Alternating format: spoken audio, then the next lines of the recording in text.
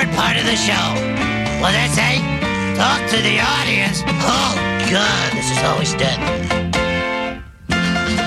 It's what we learn time. It's what we learn time. It's what we learn time. On the show. 8:02 on a Wednesday. Happy Wednesday, everybody. Halford Bruff, Sportsnet 650. Halford Bruff of the Morning is brought to you by the Dilawri family of Acura dealers. Experience the Dilawri difference today by visiting your nearest Dilawri Acura dealer today. We are in hour 3 of the program. If you're wondering why we're playing the What We Learned music at the start of hour 3, it's because Ian Cole, that's right, Canucks defenseman Ian Cole is going to join us at 8:30. First question for Ian Cole is, are you related to Andy Cole? This interview is over. Can you imagine if he was, though? That'd be pretty cool. Yeah. Actually, I did some research. And Ian, you want to hook me up with some tickets? Hour 3 of this program is brought to you by Campbell & Pound Real Estate Appraisers. Trust the expertise of Campbell & Pound. Visit them on the internet at campbell-pound.com today. We are coming to you live from the Kintec studio. Kintec Footwear and Orthotics, Canada's favorite orthotics provider, supported by over 2,500 five-star Google reviews. Find a perfect fit at kintec.net. Okay, we're going to do our What We Learns first. Who's doing the Capitals one? I forget in the moment. You are. I'm going to do that one? Okay. Well, Washington Capitals, they're no longer the Washington Capitals. They're now the Virginia Capitals. They're not changing the name. Alexandria Relax. Capitals. They're moving, 6 miles away? Now, the interesting part of all of this is that Ted Leonsis declined to take questions from reporters after the announcement today. It's the Capitals and the Wizards that are both moving to Virginia. Did they actually announce it? I thought it was a report. they announced plans. They announced plans. Oh, okay. Yeah, there was I can't call it a presser because he didn't take press questions, but that's, again, this is not, it's kind of a big deal, but it's kind of not. Like, they're moving out of the places they've been for a long time, so there's that, but it's not like this is a relocation where they're going to rebrand and they're going to break out Virginia Cavaliers gear. Like, that's not going to happen. It's just they're moving I think buildings. people get confused a little bit when they hear, wow, you're moving from Washington, D.C. to Virginia? It's like a 10-minute drive, right? Like, they went from Landover, Maryland, which is the state north of Washington, D.C., to downtown D.C. Yeah. And now they're going a little bit south. And like that's where a lot of people live. You've got audio on this, right? We're going to play a little bit more audio. All due respect to Jason's geographical breakdown of the D.C. area and the corresponding states. But here's the latest from the Wizards and the Capitals moving out of D.C. and moving to Virginia. All signs are now pointing toward the Washington Capitals and the Washington Wizards being moved from downtown D.C. to Northern Virginia. As you mentioned off the top, 7 News can confirm a 9 a.m. event tomorrow at Potomac Yard in Alexandria, Virginia. Ted Leonsis, the majority owner of the Caps and the Wizards, will be there alongside Virginia Governor Glenn Youngkin and Alexandria Mayor Justin Wilson. The belief is that there will be some sort of an announcement for the construction of a new arena that will be home to the Caps and the Wizards. Just yesterday, Virginia lawmakers voted to approve the plan for the construction of an 8 million square foot sports and mixed-use campus at the Potomac Yard site. At the moment, the project still has to be approved by the Virginia General Assembly and Alexandria City Council. So a few things on this. We still don't know where the Washington Commanders are going to move. Mm-hmm. They might head to Virginia as well. We're all going to Virginia. Bringing it back to the two teams that are almost definitely going to move to Northern Virginia, the Wizards are currently 3-19. Yet they're not the worst team in the NBA. Yeah, Detroit Pistons are 2-21. The San Antonio Spurs are 3-19. But what's going to be interesting from this perspective, from a hockey perspective, is what are the Washington Capitals going to be once Ovi leaves that team? Like, he has been that team for almost 2 decades now, and this kind of feels like an opportunity for the Caps to rebrand themselves once they move out, because Ovi's not going to be on that team when they move out of DC. Yeah. I wonder if they'll hire him as general manager. He's just been responsible for so much of their franchise value. Before Ovi came there, it was like they had that dalliance with, Jaromir Jagr. I know they went to the final, but it was like half Red Wings fans. Peter Bondra. Yeah, it was like, and they were Rod Langway, strip. Rod Langway, the Minister of Defense. Yeah. You know, when I was growing up, the Caps were always like, they were a good team. They were never great. They never made it to the Stanley Cup final, or they never won the Stanley Cup, but they were good in that Mike Patrick Gardner. division. Mike Gardner, like Adam that. Oates. Yeah, like they had Joe good Juneau. teams, and they had good attendance, and then they totally fell off. And that's actually after they moved downtown. But then Ovi came along. And Ovi has been that franchise for so long. I just think it's going to be interesting to see what's next for that franchise, because they got to start thinking about it now. I've always felt like it's totally ridiculous to be like, well, these next 2 years are going to be about Ovi breaking the record. Like, That's you what can't, they are. But no, it can't be. But it That's is. so stupid. Maybe it is for the fans, but behind the scenes, I think they it's need to an be organizational planning thing. 1,000% for the future. Otherwise, as soon as Ovi's gone, people are going to be like, yeah, I don't really care about That's hockey. why they're going to go sign Ethan Bear so they can set up Ovi in his office on the power play. Everything's about Ovi right now. Mook how that. Sticking with the NBA, because we mentioned the Washington Wizards there. So good old Draymond Green was eligible to return from suspension. And he did so last night against the Phoenix Suns, and then he promptly got ejected and will get suspended again for, I can only be described as the worst accidentally on purpose punch I think I've seen in pro sports. He hit the Suns forward Yusuf Nurkic, tried to make it look like he got tangled up with Nurkic, and then was flailing about. I can't control my arms. Oh, they hit you right in the face. But one quick look at the video, and they're like, ooh, that's a I'm punch. just going to start punching air. Yeah, If basically. you feel that air. Now, the best part of this whole thing was we've reached the point in Draymond Green's ass-hattery and clownery that people are starting to feel sorry for him, like Yusuf Nurkic. Here's the quote. This is after the game when he's talking about getting punched in the head by Draymond. I don't know, man. I was behind the play. What's going on with him? I don't know. Personally, I feel like that brother need help. I'm glad he did not trying to choke me. But at the same time, it had nothing to do with the basketball. So we're at the point where guys are like, they're not even mad anymore. They're just like, he needs to get the help he needs, and we'll all be better for it. You read that verbatim, I'm assuming? Yeah, that was verbatim. Was I it? took some creative liberties, but there were a couple. I feel like that brother need the help. That was all Nurkic. He did that all on his own. Anyway, or Nurkic, sorry. Anyway, it's gotten past the point of even being kind of funny and comical, although I guess we're bringing it up on the Halford and Bruff show, so there's something to it. But like, he really can't play basketball anymore. Draymond, he can't fit spurts and whatever. Flailing is the way you describe his game too, right? Yeah, and Desperately clawing to hang on. well, and the Golden State Warriors are desperately hanging on, clawing on to whatever's left of their old selves, because they're basically a 500. They're 10 and 13 right now. Yeah, they're a sub 500 basketball team. Andrew Wiggins, basketball Phil brought up the other day, is not playing well. It's really Steph Curry and then like the remaining vestiges of their last championship team. Yeah. And it's not good. Anyway, Mook, how that? Dogs, you guys got anything today? All quiet on the dog A-Dog front? had one. Yeah? And A-Dog's now staring daggers at Laddie. Yeah, He wants doesn't me to have do one. it, I think. Oh, there it I is. remember what it is. Yeah, okay. But you'll have to help Laddie help me.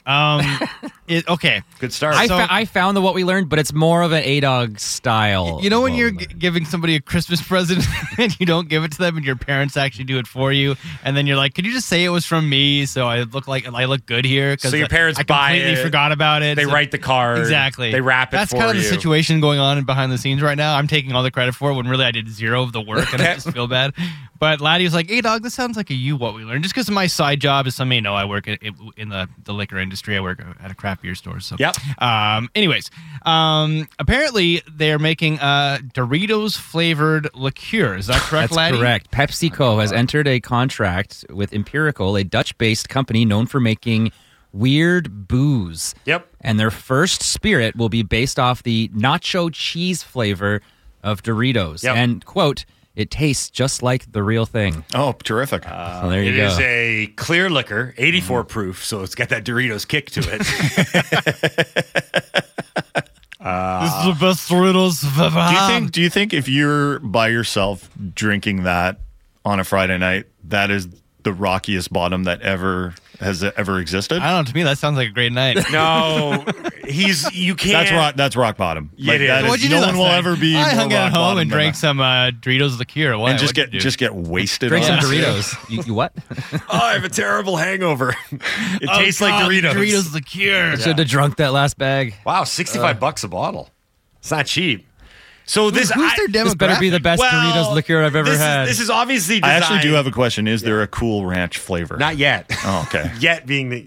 Here it is. Just don't hold your breath for a Cool Ranch follow-up. Oh, no? Well, the reviews are in, and shockingly, the Doritos liqueur is not a hit. I'm surprised it's not actually in the States. I guess you could do like those really like when you wanted those attention-grabbing cocktails that no one would actually. You order one, and then you take a picture and put it on Instagram, and then you never drink it again. Yeah. Like those kind of things, right? Yeah. But outside it's of a that, it's a novelty cocktail. for yeah, sure. like what are you going to do? If you sit around and you're like routinely drinking Doritos mash or whatever the hell Yeah. it is. It's my favorite drink. I guess I have a small. I have a little one. I have a tiny one. You sure Tiny do. what we learned that I thought of as soon as I read it. I thought of Bruff. Is it tinier than my hat? Because Bruff loves his '80s movies. Yes. So this is right up your wheelhouse, Bruff. There's going to be a Beverly Hills Cop 4 coming out on Netflix the summer of 2024, and the trailer releasing tomorrow. Oh, I'm excited for that then. Beverly I hope Hills it's Cop good. 4. Eddie I hope Murphy, it's, of course, starring. They got to go back to like hard edge. But can Eddie Murphy do that anymore? I don't know. When was the last time? Like, it's crazy how he's gone from like his one of his comedy specials was called Raw, and it was Yeah. like that suited what he was as a comedian. This cast is incredible. Because the first Beverly Hills Cop was obviously amazing. The second one was fine. The third one was an absolute embarrassment. It took place at like I think it was supposed to besmirched the name. no, of the it was franchise. yeah, and then they're like, and that was like Eddie Murphy, and then all of a sudden he's doing mostly like kids movies and that Yeah. sort of thing. I don't think The I ever third saw one, 2 or 3, but I loved 1. 2 was okay. The third one was it took place at like an amusement park or something like that. I'm like, this is one of the worst movies I've ever seen. So- but I just wonder if Eddie Murphy can get back to that role. So the title of the film is actually Beverly Hills Cop: Axel Foley. Right. Oh, okay. So there's going to be a big focus on Eddie Murphy reprising his role as Like, Axel when was the Foley. last time he was like said a bunch of swears in a role? So no, Right? because he's done a lot of like Norbert movies, right? Yeah, a lot of kids movies too. Yeah, all right. Just put on the fat suit and don't swear. Kevin Bacon, Joseph Gordon-Levitt. Judge Reinhold, Yes. Bronson Pinchot, Nice. better known as. Well, he was in all the Balky, other right? ones. Yeah. Yeah. He well, not all the other ones. He was in the first one. He I'm not ran gonna- the art gallery. I know, but not to be morbid, but I'm mostly surprised most of these people are alive. Paul Reiser, remember him? Yeah, well, he was in all these, That's right? what I'm saying, yeah. he was Paul Reiser wasn't he his partner in Detroit? Jeffrey Friedman. Yeah. Bronson Pinchot was just the singular name Serge. Yeah, he was the art gallery guy. Yeah. Wow, fun times. Okay, 2024. Axel Foley. Let's see it. Mark your calendars. Fire up the dot matrix. You guys are done, right? Feels like you're done. You're doing Axel Foley. We can talk about the Doritos liqueur some more if you want. What we learned Humanoid Edition is brought to you by Get Fire Plan. Protect what matters most with comprehensive fire safety plans, monthly audits, and risk mitigation at $200 off. Visit getfireplan.com. Oh my God! We're having a fire! Plan. Real quick, we're going to announce the winner right at the end of the show after Ian Cole. Paul, the X-ray guy, what we learned, even when they aren't on their feet, Bluger and Joshua don't give up. Both of them got knocked over on the forecheck and won puck battles while down. Love to see that from this team. Bluger's been really good. I've been impressed with him, and it'll be interesting to see what happens. I imagine he's going to be the 4C when Pius Suter is back, and Pius Suter could be back pretty soon. There's talk that he might even be able to play tomorrow in the Florida game. And Dakota Joshua, who got some really tough love from Rick Tocchet. Yep. Right away, like at training camp, he was the guy that Rick Tocchet was really not picking on, but just saying like he's out of shape. And then he said that later on when the season had started, he said Dakota's got to pick it up. Well, Dakota has picked it up. That third line, it's kind of frustrating sometimes because they lack some finish, but that third line controls play. And when they need to turn the momentum of the game, when they're like, oh man, we're getting pinned here, they get that third line out there, and more often than not, they're playing in the other end of the ice. And Garland, I know a lot of people, including myself, take issue with his shot. Like, he doesn't have a great shot, and it's one of the reasons why his shooting percentage is down. I don't think it's just bad luck with Connor Garland. Like, he doesn't have a very hard shot. And Dakota Joshua, you know, like, his hands aren't always his best friends, but that line overall has been really good. So 2 things. One, the Rick Tocchet tough love hat trick. It works for Dakota Joshua, right? Worked for Nils Höglander. There's hope now. There's hope that the third is going to be Kuzmenko, right? He gets the tough love treatment, and he turns out, and he becomes a good story like Höglander and Joshua have. Second one, here's a question for you. Of all the offseason acquisitions, so Bluger, Lafferty, DeSmith, Cole, Soucy, I won't count Zadorov because he was in season. And even Soucy's kind of hard to tell because he hasn't played that much. Who's been your favorite so far? What's been your favorite acquisition of this managerial regime? We'll throw some flowers at him. Who's been your favorite? That's actually a really tough question because I don't think any one of them has stood out above the rest, but they've all been overall good. My answer is Ian Cole, the next guest on our show, I might add. Suck up. Yeah. No, he's been the best acquisition. Lafferty.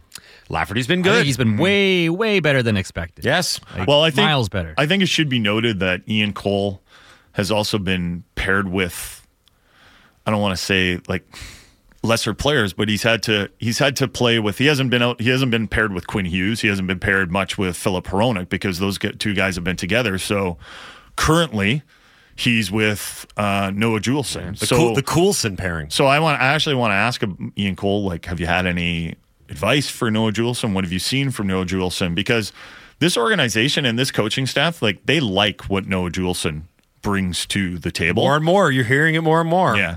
They do like it. And he, you know, the other guys that he's played with, Tyler Myers, and like he's been given a pretty tough job, and also to come in and be a major fixture on a PK that desperately needed to improve. So we'll talk to him about the PK as well because it was good last night, and it was one of the keys to their victory. Liam in Calgary, speaking of keys to victory, what I learned that Brock Besser is the first Canuck player to score 20 goals before Christmas since, well, Brock Besser. Seriously, though, he's been excellent all season. Him and Miller truly play off each other so well, and with how Höglander is playing, I certainly hope this is a line that can stick together for a while. The Brock Besser story is awesome. Mm-hmm. It is so good. Maybe the best story in the NHL this season. Maybe. It's up there for sure. I had it in my list of questions for Merrick, but we never got to it. But yeah. I mean, look at it. You can go back and just Google Brock Besser trade. I mean, the agent was looking at it. They couldn't trade him because he was trying his best. Ben Hankinson was trying his best. They couldn't trade him because of the flat cap. They're like, what about Minnesota? He's from Minnesota. Bill Guerin, do you want to do this? He's like, yeah, I'll have to retain a lot of money. But yeah, they couldn't get it done. Yeah. And now he's a leading goal scorer. We got $50 million in dead cap. No, we can't take that contract. He's tied with Austin Matthews for the NHL goal lead. And we're not at the game 3 of the season anymore.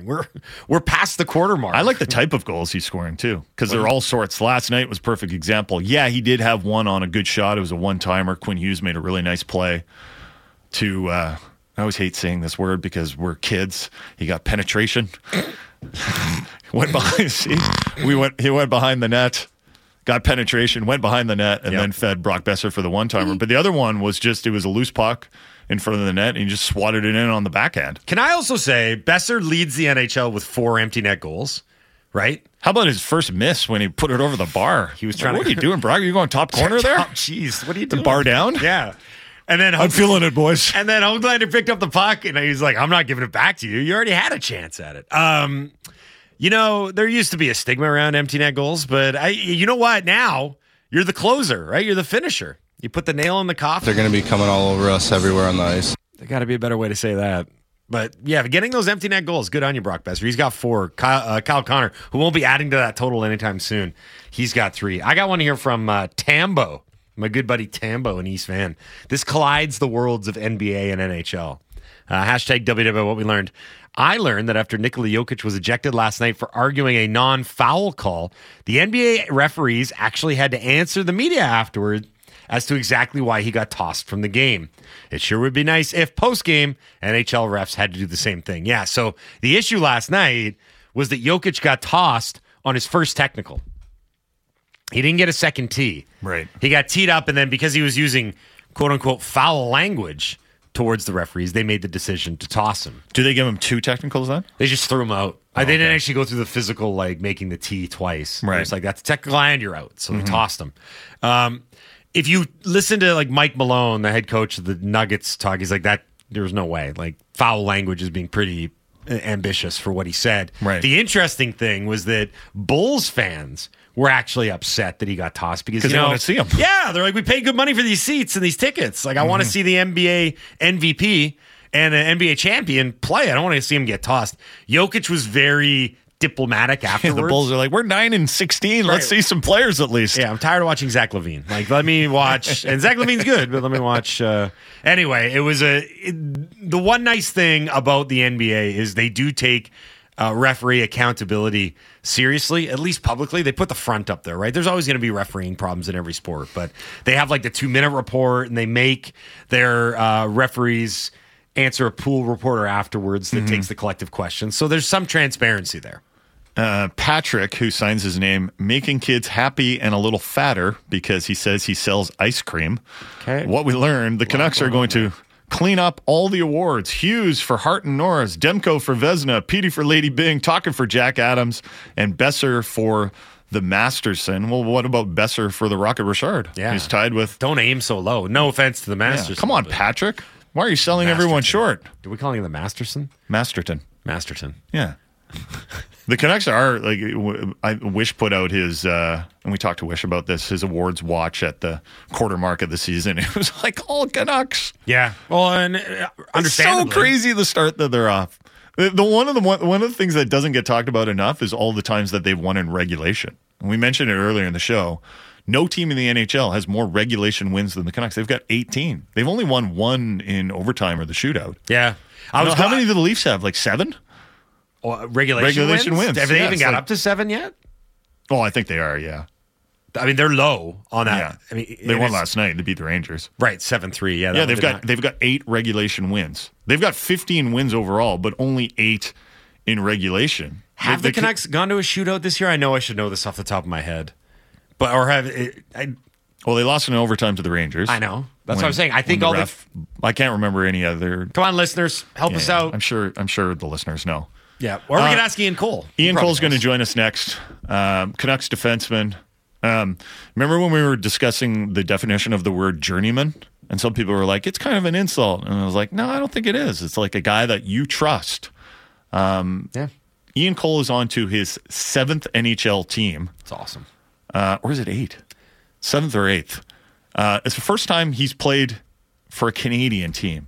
So we'll talk to him about why he chose Vancouver. What's it been like playing in a Canadian market? He won a couple Stanley Cups with the Pittsburgh Penguins, and he played on teams that were either on the verge of winning the Stanley Cup in Colorado or had already won a few cups in the Tampa Bay Lightning. So we'll talk to him about like what those teams have that he can communicate to the Canucks that they need. Ian Cole, sorry. The number is 8, by the way. St. Louis, Pittsburgh, Colorado, Columbus, Minnesota, Carolina, Tampa Bay, and now Vancouver. 8 teams for Ian Cole. Ian Cole coming up next on the Halford and Bruff Show on Sportsnet 650. Big opinions and good bets. It's the People's Show with Bick Nazar. Be sure to subscribe on Apple, Spotify, or wherever you get your podcasts.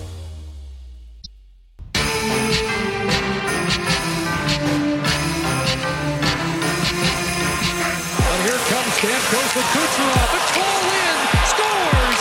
Ian Cole against the run of play.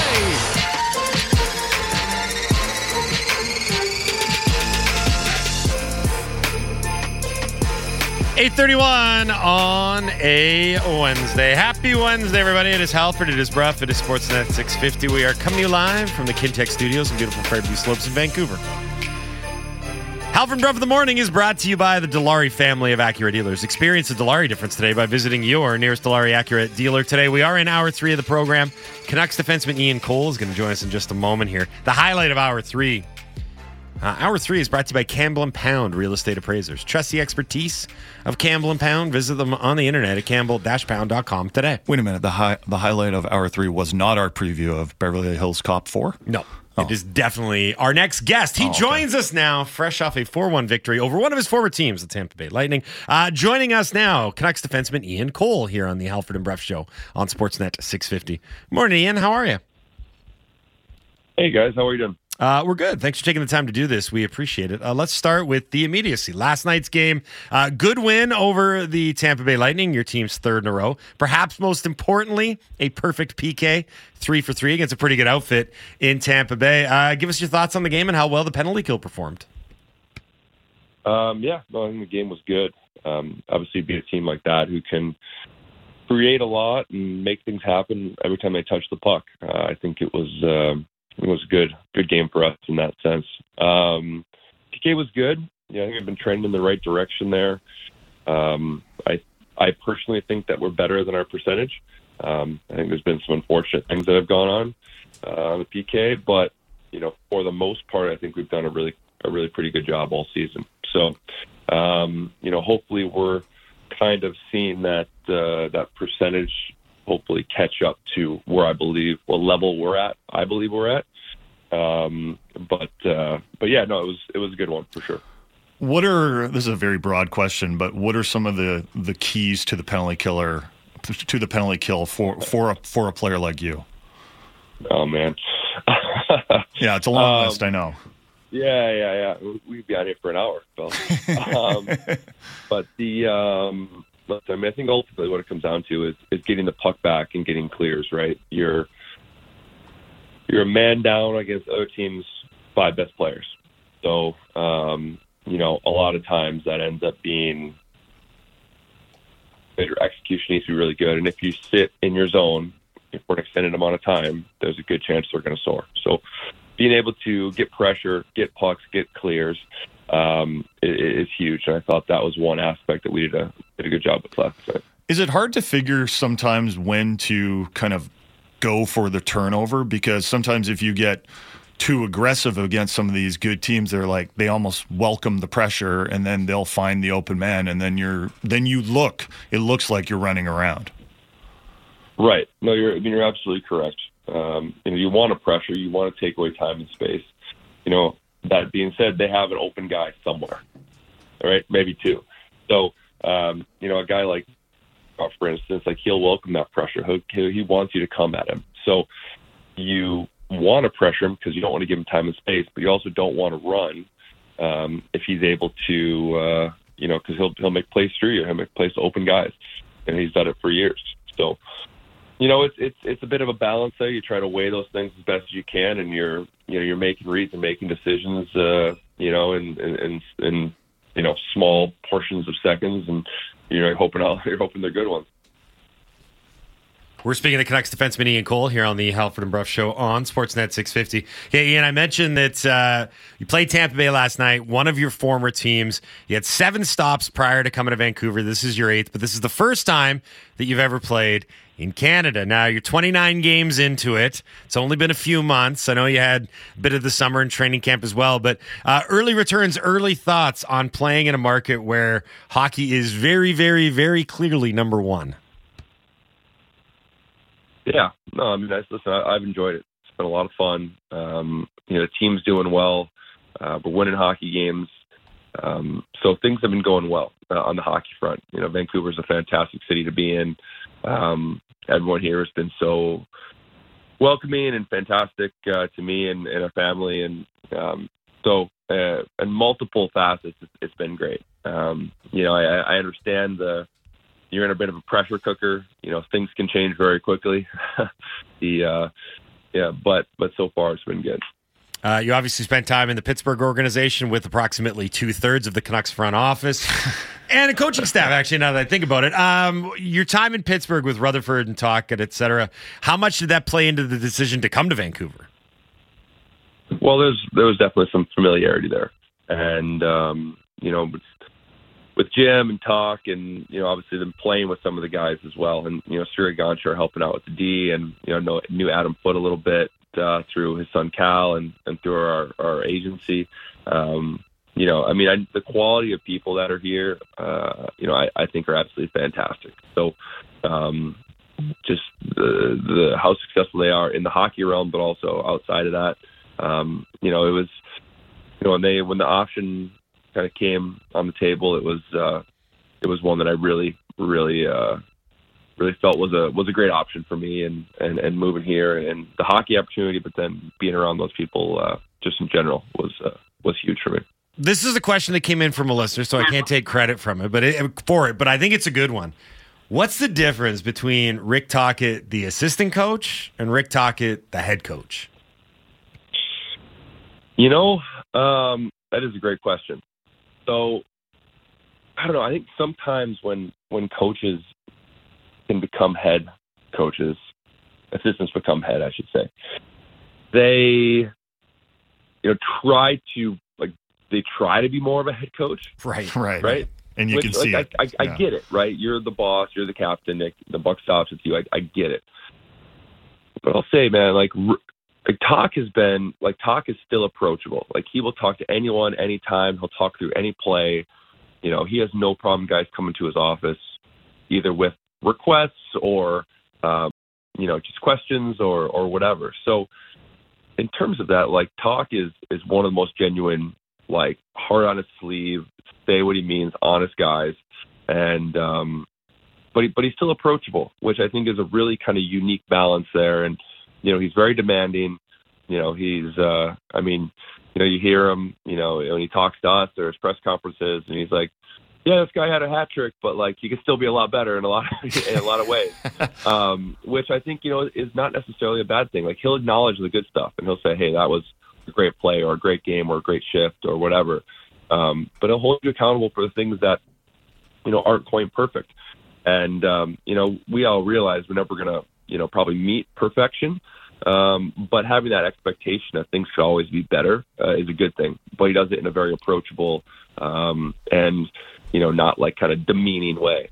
So I think he's a fantastic coach, fantastic guy, and from him going from assistant to head, there really hasn't been too much of a change in terms of how he treats the players, which is really unique and really great and speaks to him. We're speaking with Canucks defenseman Ian Cole here on the Halford and Bruff Show on Sportsnet 650. Ian, you won a couple of Stanley Cups with the Penguins, and you played on teams that were either on the verge of winning the Cup in Colorado or had already won a few Cups in Tampa Bay. Now, obviously, those teams all had elite talent, but what else does it take beyond the elite talent to win in the NHL? And have you been able to kind of share some of those lessons with your new teammates? Yeah, and that's one that, you mentioned elite talent. I think about our team, and we obviously definitely have that, definitely check that box, right? But there's in all these organizations I've been in, there's been a culture of winning for an extended amount of time, either before or after or during. And, I think that, this team is, the young players aren't so young anymore. They're certainly not old, but they've gotten to a point where guys are tired of losing. And we came into this season as a team with the expectations that, hey, we need to turn this around. We need to turn this around right now. So I can't say enough, great things about the young leadership on this team and how determined and driven they were to change the, not just the narrative, but just kind of the overall feel going to the rink. And, hey, we're going to expect to win hockey games. Hey, if we're tied or we're up by a goal, we're going to close this game out. We're not going to, falter or let a team back in the game. And yeah, sure, that happens, but it's not going to be a consistent thing. We're going to win these games. So having that mindset that we are a winning team and we are going to win has been great here so far, and it's certainly a staple of all those teams that have that that kind of that winning pedigree. What have you seen from Quinn Hughes as a captain? We see what he does on the ice, and we see him in interviews, and he speaks well, but I would probably describe him as more soft-spoken. You've played with some of the best leaders in the NHL. What have you seen in Quinn as a captain? Yeah, not every captain needs to be, loud and boisterous, one, or two, extremely, wordy, whatever. He's he lets his play do a lot of the talking, in the sense of he is he's a kind of a more quiet leader, but he always does. He's always striving to get better. He's always out there working on his game. He has zero hesitation to say stuff in the locker room. Listen, and that's, there's a lot of parallels to the different leaders that I played with, and but I mean, you look at a guy like Sidney Crosby, who he's not overly wordy in the media. He says his piece, he gets to the point, and he gets it done with. Maybe that's a product of doing media every single day. I'm not sure. Yeah, he hates us. Which I don't blame him. Very much does. I think there's only so many things you can say about the game of hockey, but I don't know. But listen, like, these guys who are elite talents, right? They bring guys along by. They play their game. They're so elite at it. They're constantly working on it. They're constantly trying to get better. And as a teammate, you can't help but see that and think, "Wow, I need to improve. I need to get better." And then on top of that, right, whatever they say carries a ton of weight. So when they do talk and when they do make a point, it's very well received. So you grew up in Ann Arbor, but you played your college hockey at the University of Notre Dame. I don't want you to take this the wrong way, but were the Wolverines not interested or something? You know what? They were. They were just, at the time, they were offering me a half scholarship or partial money. And my dad, I saw kind of how it worked out. I got a scholarship offer from Notre Dame, like sophomore year of high school. They were the first ones to offer me. But I sat on it for about a year. And in that meantime, I had scholarship offers from pretty much anywhere else in the country I wanted to go. I committed to the U.S. national team. I was a good hockey player. But Michigan was kind of the one lone wolf who was like, we'll give you a half scholarship. We'll give you a partial. And my dad was like, yeah, I'm not paying for you to go to school where you can go anywhere else you want to go for free. So pick somewhere else. So do you cheer for the Wolverines now, or do you kind of cheer against them? They got a big football game coming up against Alabama. Yeah, listen, I mean, I grew up going to every Michigan sporting event. Like, my dad went to Michigan, my sister went to Michigan. We went to every football game, every hockey game, basketball game. So, I mean, listen, I love Michigan. I grew up with Michigan. I love Notre Dame more. I hope Notre Dame wins every single time they play in any sport.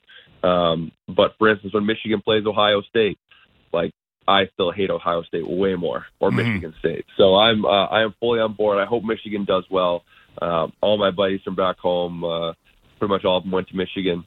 So, I hope Michigan does well. I grew up with them. I love them still. So, but yeah, I kind of defected there, got out of town, and went 2.5 hours down the road. We're speaking to Canucks defenseman Ian Cole here on the Halford and Bruff Show on Sportsnet 650. Ian, I wanted to ask you about, of all the guys that you've played with, the one right now, Noah Juleson, because he's gotten a lot of praise from the coaching staff lately, particularly Rick Tocchet. I referred to him as a sponge yesterday. He meant it in a good way, not in a bad way, just so we're clear. But, it's a guy that at 26 is starting to get those first-time NHL reps to being a regular, playing more, being trusted with more, and you get to play with him on occasion. How do you go about, trying to mentor, but also play with and be a teammate, and also, nurture a guy like that who's at a stage of his career where he's trying to be a full-time NHL defenseman really for the first time? Yeah. I've been fortunate to kind of try to help mentor and help bring along, quite a few young defensemen.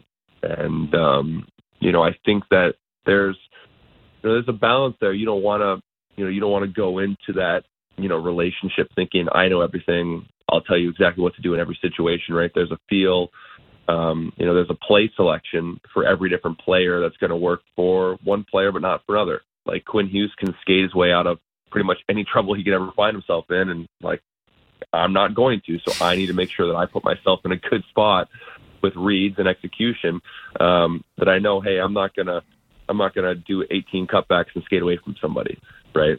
So, with Jules, it's about kind of narrowing down that play selection. Hey, what works for him in those certain situations, and then being as a teammate and as a partner accessible to talk through those things and figure out kind of what works and what doesn't, making sure our reads are coherent and on the same page. And then just, hey, telling him, hey, man, that was great. Do that more. Hey, let's fix this a little bit, and let's kind of focus on doing that, or whatever the case may be. So, listen, Jules he's been playing great for us. He's done a great job. He's young. He's not necessarily inexperienced because he's an older guy, but he's just in the NHL. He's a little bit more inexperienced. But it's in terms of just talking through things, getting on the same page, making sure our reads are good. He's been, his development has been exponential since he's been here. So I guess that speaks to him being a sponge. So that's I think that's accurate. Ian, thanks so much for taking the time to join us today. You got practice today. The coach isn't giving you guys another day off, so you got to get back to work today. And then good luck tomorrow against the Florida Panthers, and then you guys head out on the road for 4 games in 6 nights. Thanks for joining us this morning. Yep. Thanks for having me, fellas, and we'll talk to you soon. Yeah, thanks. Appreciate it. That's Ian Cole, Canucks defenseman here on the Halford and Bruff Show on Sportsnet 650. So we kind of knew, like, going into this that Cole's great. I've heard from Cal, and he's played in honestly 1/3 of the NHL cities. So there's a lot of different writers that have dealt with him, and like universally, like great guy, great talker, really insightful, thoughtful. Certainly lived up to the billing there, right? I mean, that's honestly when you talk about what you need to add to a team. And we've, in the past, bristled and scoffed at the idea. You don't pay for intangibles, and you don't pay for things that aren't being quantified by pure raw metrics, right? But there is something to be said for someone that's been around and seen the kind of things that Ian Cole has seen. You got to remember, he won a pair of Stanley Cups back-to-back in Pittsburgh around some pretty good players, right? Crosby, Malkin, Letang. Yeah. Then he went to Colorado. Makar, McKinnon, Landeskog. Then he went to Tampa Bay. Kucherov, Stamkos, Hedman. Like, he knows what a winning culture looks like. He knows what elite talent looks like when it's cooking. He knows what good looks like. That's a big part of this. It might sound stupid, but some people don't know what good looks like. They think they know what good looks like, and they think they know what winning looks like. But until you've been around the best of the best. And that is, I mean, that was a laundry list that I just rattled off there. It's not like you gain something by osmosis or anything, but you know what excellence looks like. You know what winning in the playoffs looks like. You've seen it. I use proof of concept. It's like when you think you look really good in the mirror, then you go out and see someone who's actually attractive. Exactly. And you're like, damn. Like I am nowhere close to that. I am a monster. Yeah. I got to stop wearing running shoes with everything. Let's give away the wrestling tickets. Congratulations to Carson, the marketing teacher, who sent in a What We Learned for, he's calling it Fright Night because we screwed that up. Friday Night SmackDown tickets. Carson writes, Canucks hockey is fun again. And even if the wheels fall off this season at some point, that's still a type of fun that we're used to. You guys are fun. Wrestling is fun. Can I borrow a feeling of fun? Honestly, this is what we've been waiting for. I don't think any of us even expected none of us expected it to get off to the start that the Canucks have. It is incredible. If you take a moment and remember what Ian Cole said, like when he got to the team, he could sense like these guys are tired of losing. Yeah. They're tired of it all and they want to turn it around. They have got multiple members of the organizations, players, executives, coaches that are going to be in the running for awards if this trend keeps up. They have the most regulation wins in the NHL. They have the highest goal differential in the NHL. And this is from a team that for the last few years, fans, including us, watched with a level of disdain because we looked at them and said, these guys don't know how to win. Unserious hockey team. They didn't know how to win. They don't know what they're doing. And it is so nice to watch games like we watched last night against Tampa Bay. And they had a tough start. They gave up a goal a minute and 25 seconds in, but they didn't hang their heads. They just got back to work. They realized that, sometimes things don't go your way within a game, and you have to battle back, and you have to do things the right way. They battle back. They tie it in the first period on a goal by Kuzmenko. Then the second period, they dominate.